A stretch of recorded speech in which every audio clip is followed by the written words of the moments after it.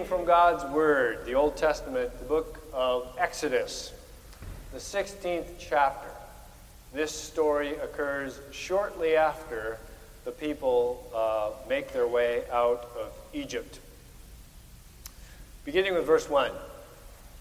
The whole congregation of the Israelites set out from Elim, and Israel came to the wilderness of Sin, which is not about the behavior that went on there, but its location, which is between Elim and Sinai, on the 15th day of the second month after they had departed from the land of Egypt. The whole congregation of the Israelites complained against Moses and Aaron in the wilderness. The Israelites said to them, "If only we had died by the hand of the Lord in the land of Egypt, when we sat by the flesh pots and ate our fill of bread. For you have brought us out into this wilderness to kill this whole assembly with hunger." Then the Lord said to Moses, "I am going to rain down bread from heaven for you, and each day the people shall go out and gather enough for that day. In that way I will test them, whether they will follow my instruction or not. On the 6th day, when they prepare what they bring in, it will be twice as much as they gather on other days." So Moses and Aaron said to all the Israelites, "In the evening you shall know that it was the Lord who brought you out of the land of Egypt. And in the morning you shall see the glory of the Lord, because he has heard your complaining against the Lord.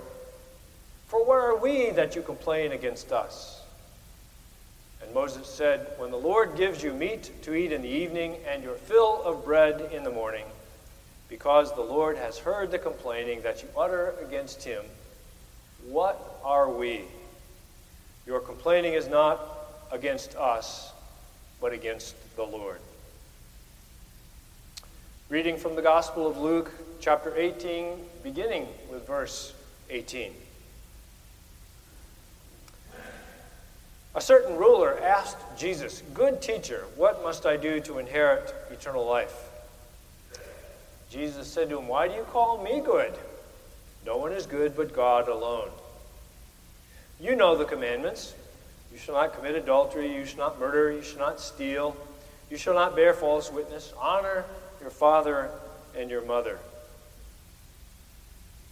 The ruler replied, "I have kept all these since my youth."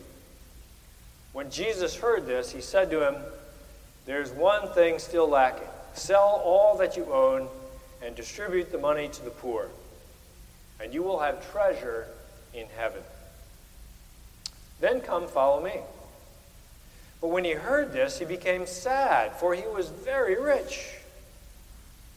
Jesus looked at him and said, "How hard it is for those who have wealth to enter the kingdom of God.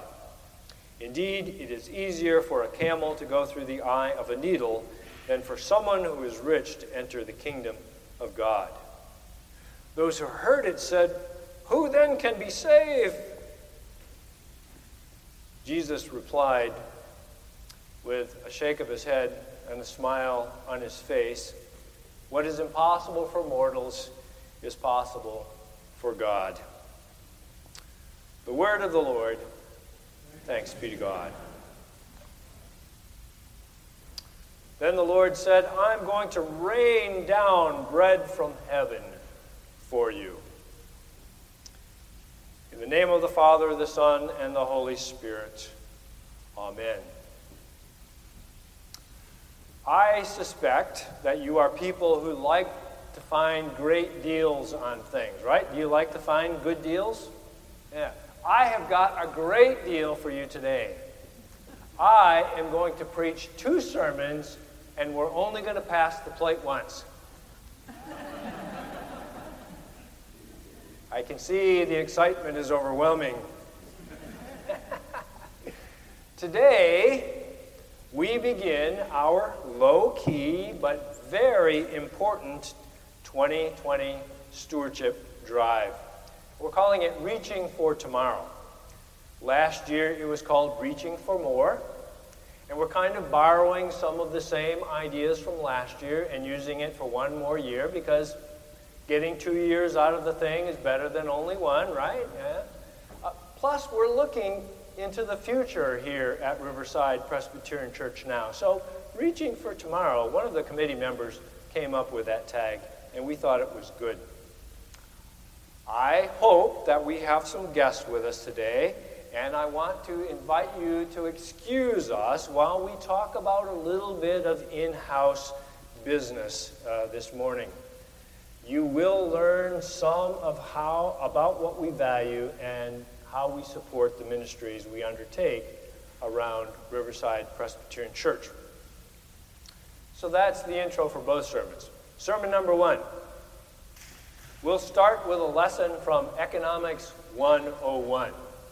I actually have a degree in economics, so I guess I'm speaking from a little bit of expertise when I say this. Okay, is everybody ready? All right. Modern humans value and exchange things by the use of money. My son, if he were here, would be rolling his eyeballs. We once traded chickens for tomatoes or horseshoes for labor. And we have a barter economy that goes on now, kind of a renewal of that. But it used to be the way we did things. I'm saying generally, I don't remember those days. But now we use dollars in this country. A lot of other countries too. We are willing to pay for and support those things we value. And that includes the church, which includes Riverside Presbyterian Church. You all, mostly, so if you're a guest here today, you don't know if you value this ministry yet, but folks who keep coming back week after week, you all value the ministry and mission of this church a great deal. That's why you're here. We like to talk about the 3 legs of support for our efforts, and they're all important. Time, talent, and treasure. All of those are important. And for a few weeks each year, we focus on the treasure part. I've preached some tiptoeing stewardship sermons over the course of nearly 40 years in ministry. The messages that have been the most well received, however, have been what I call the don't beat around the bush types. So here goes. Another obvious statement. Riverside Presbyterian Church needs your money. Pretty clear, isn't it? Yeah. Yes, I realize that one of the top 3 reasons why people stay away from churches is because we are perceived as always asking for money. We pass the plate pretty much every week. I understand that. But it's not all we're interested in. We're interested in the ministry and the mission that we carry out with the resources that we have. And even if that is what you think, then I counter with the question, what organization doesn't ask for your money? Try walking out of Publix or Hawker's without hauling out your preferred payment device. I go to those places and I reach for my wallet and I haul out cash. And some of the young cashiers go, "What's that stuff?" I said, "It's money. Don't you have a smartphone?" I still pay with cash. We pay in all kinds of different ways these days. But try walking out without paying. It's not a good idea, is it? Or don't pay your American Bar Association dues for a year. Or ignore your tax bill. Or figure that your daughter can play on the travel soccer team without coughing up the participation fee. Not to mention showing up without the approved gear. You get the picture. Valued stuff costs money. Simple as that. One promise that I like to make to congregations when I serve, even as an interim, is that we will be running a tight, transparent financial ship under my watch. And that's not a statement about what's going on before, because I'm learning what went on before and I have no problems with it. It's just that I like to do things a little bit differently. I'm a frugal Dutchman, which is redundant. It's kind of like being a frugal Scot.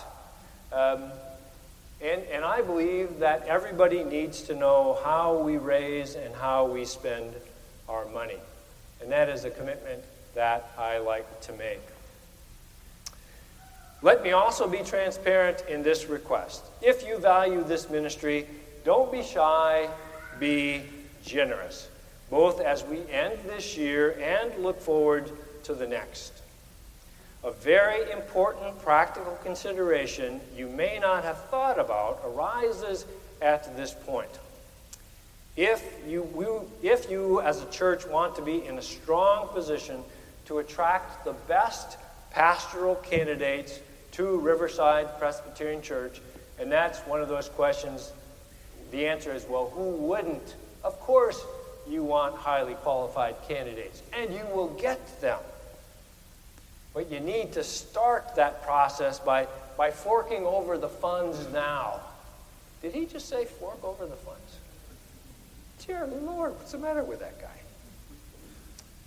Why is this important? Every good candidate will ask the pastor nominating committee about the state of the church's finances.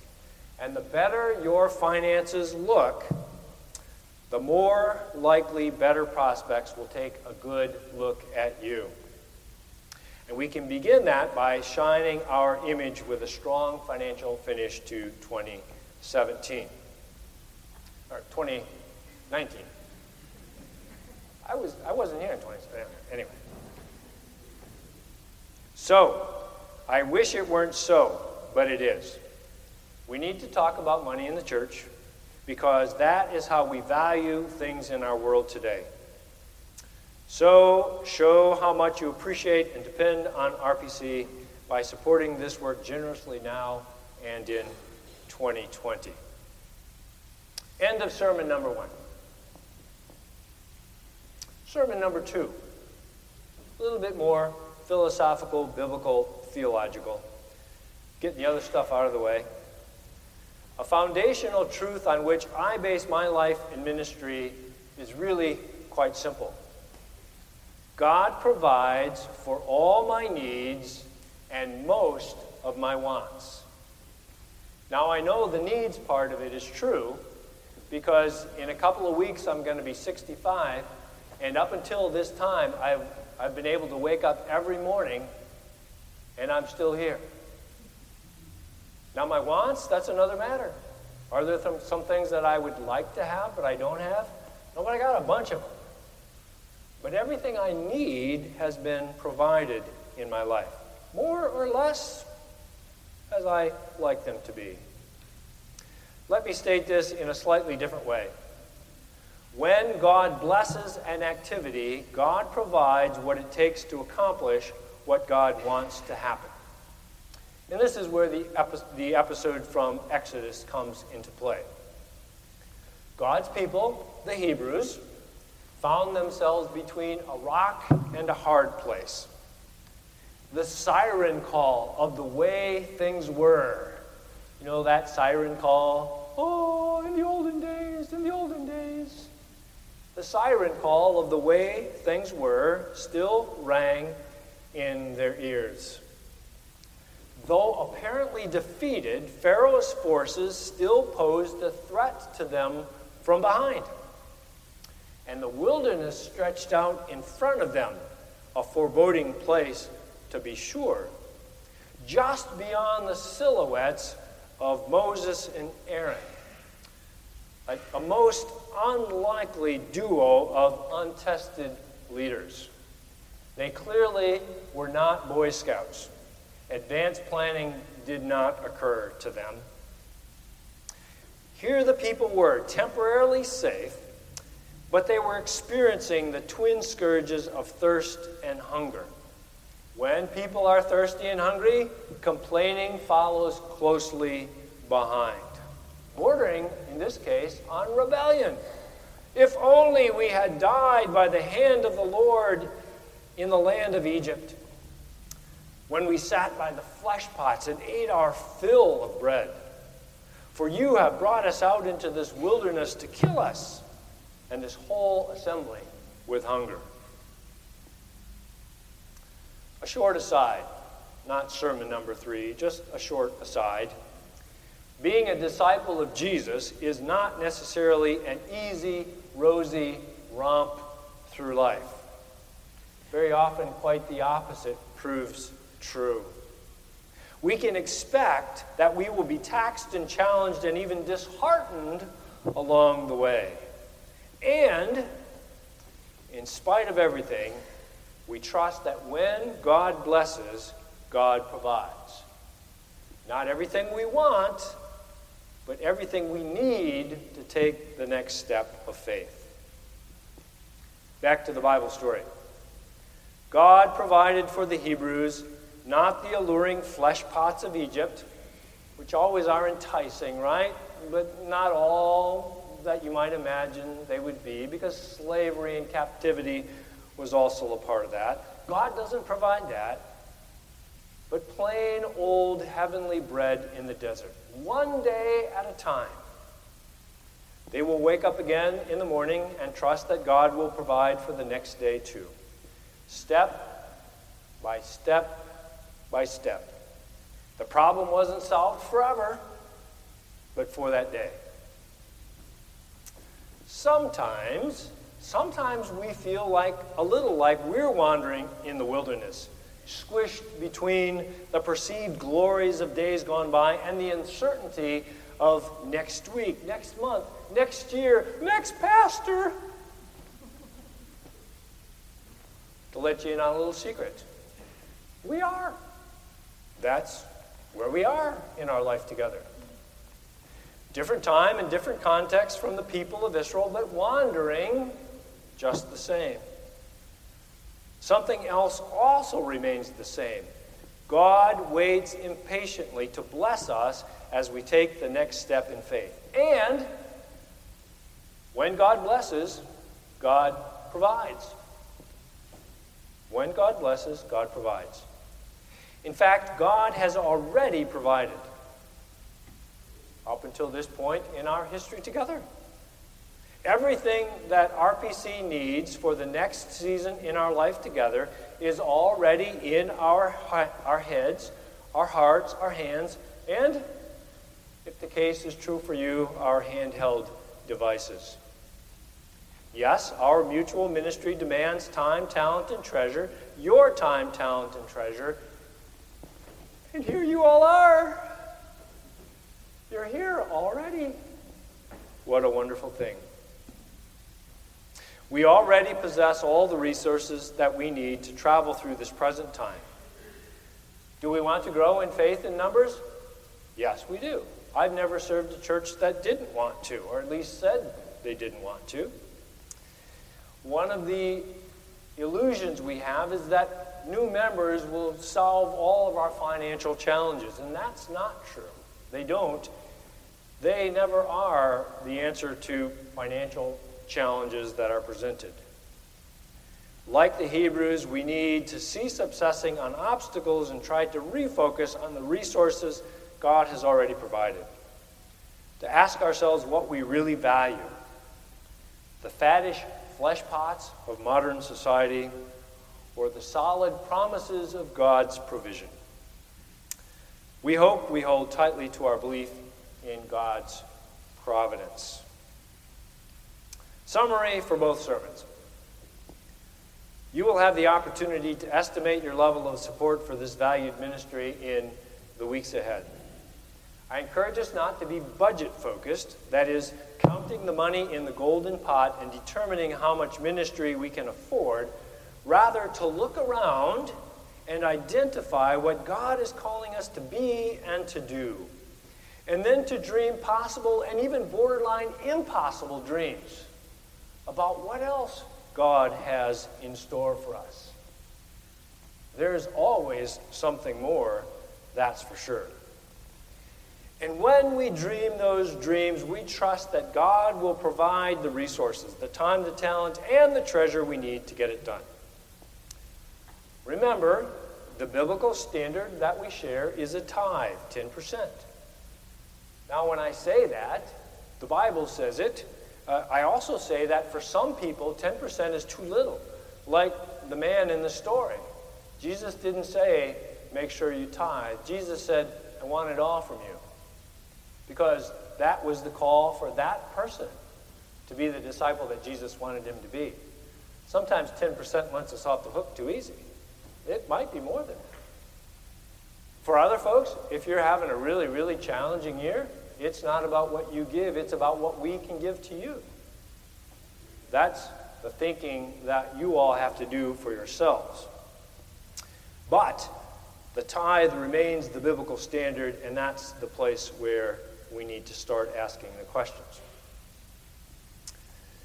We will be mailing a letter and pledge cards in 2 weeks. October 14th, it's scheduled to go out. And I want you to relax, because these are the only 2 stewardship sermons that are going to be preached on this subject. This is it, all right? The month of October is not going to be filled with stewardship sermons. You are going to see 3 members of your congregation come up and share 3 to 5 minute testimonies about their own life and what they give to God. And you'll hear from a representative from one of our ministries that we support.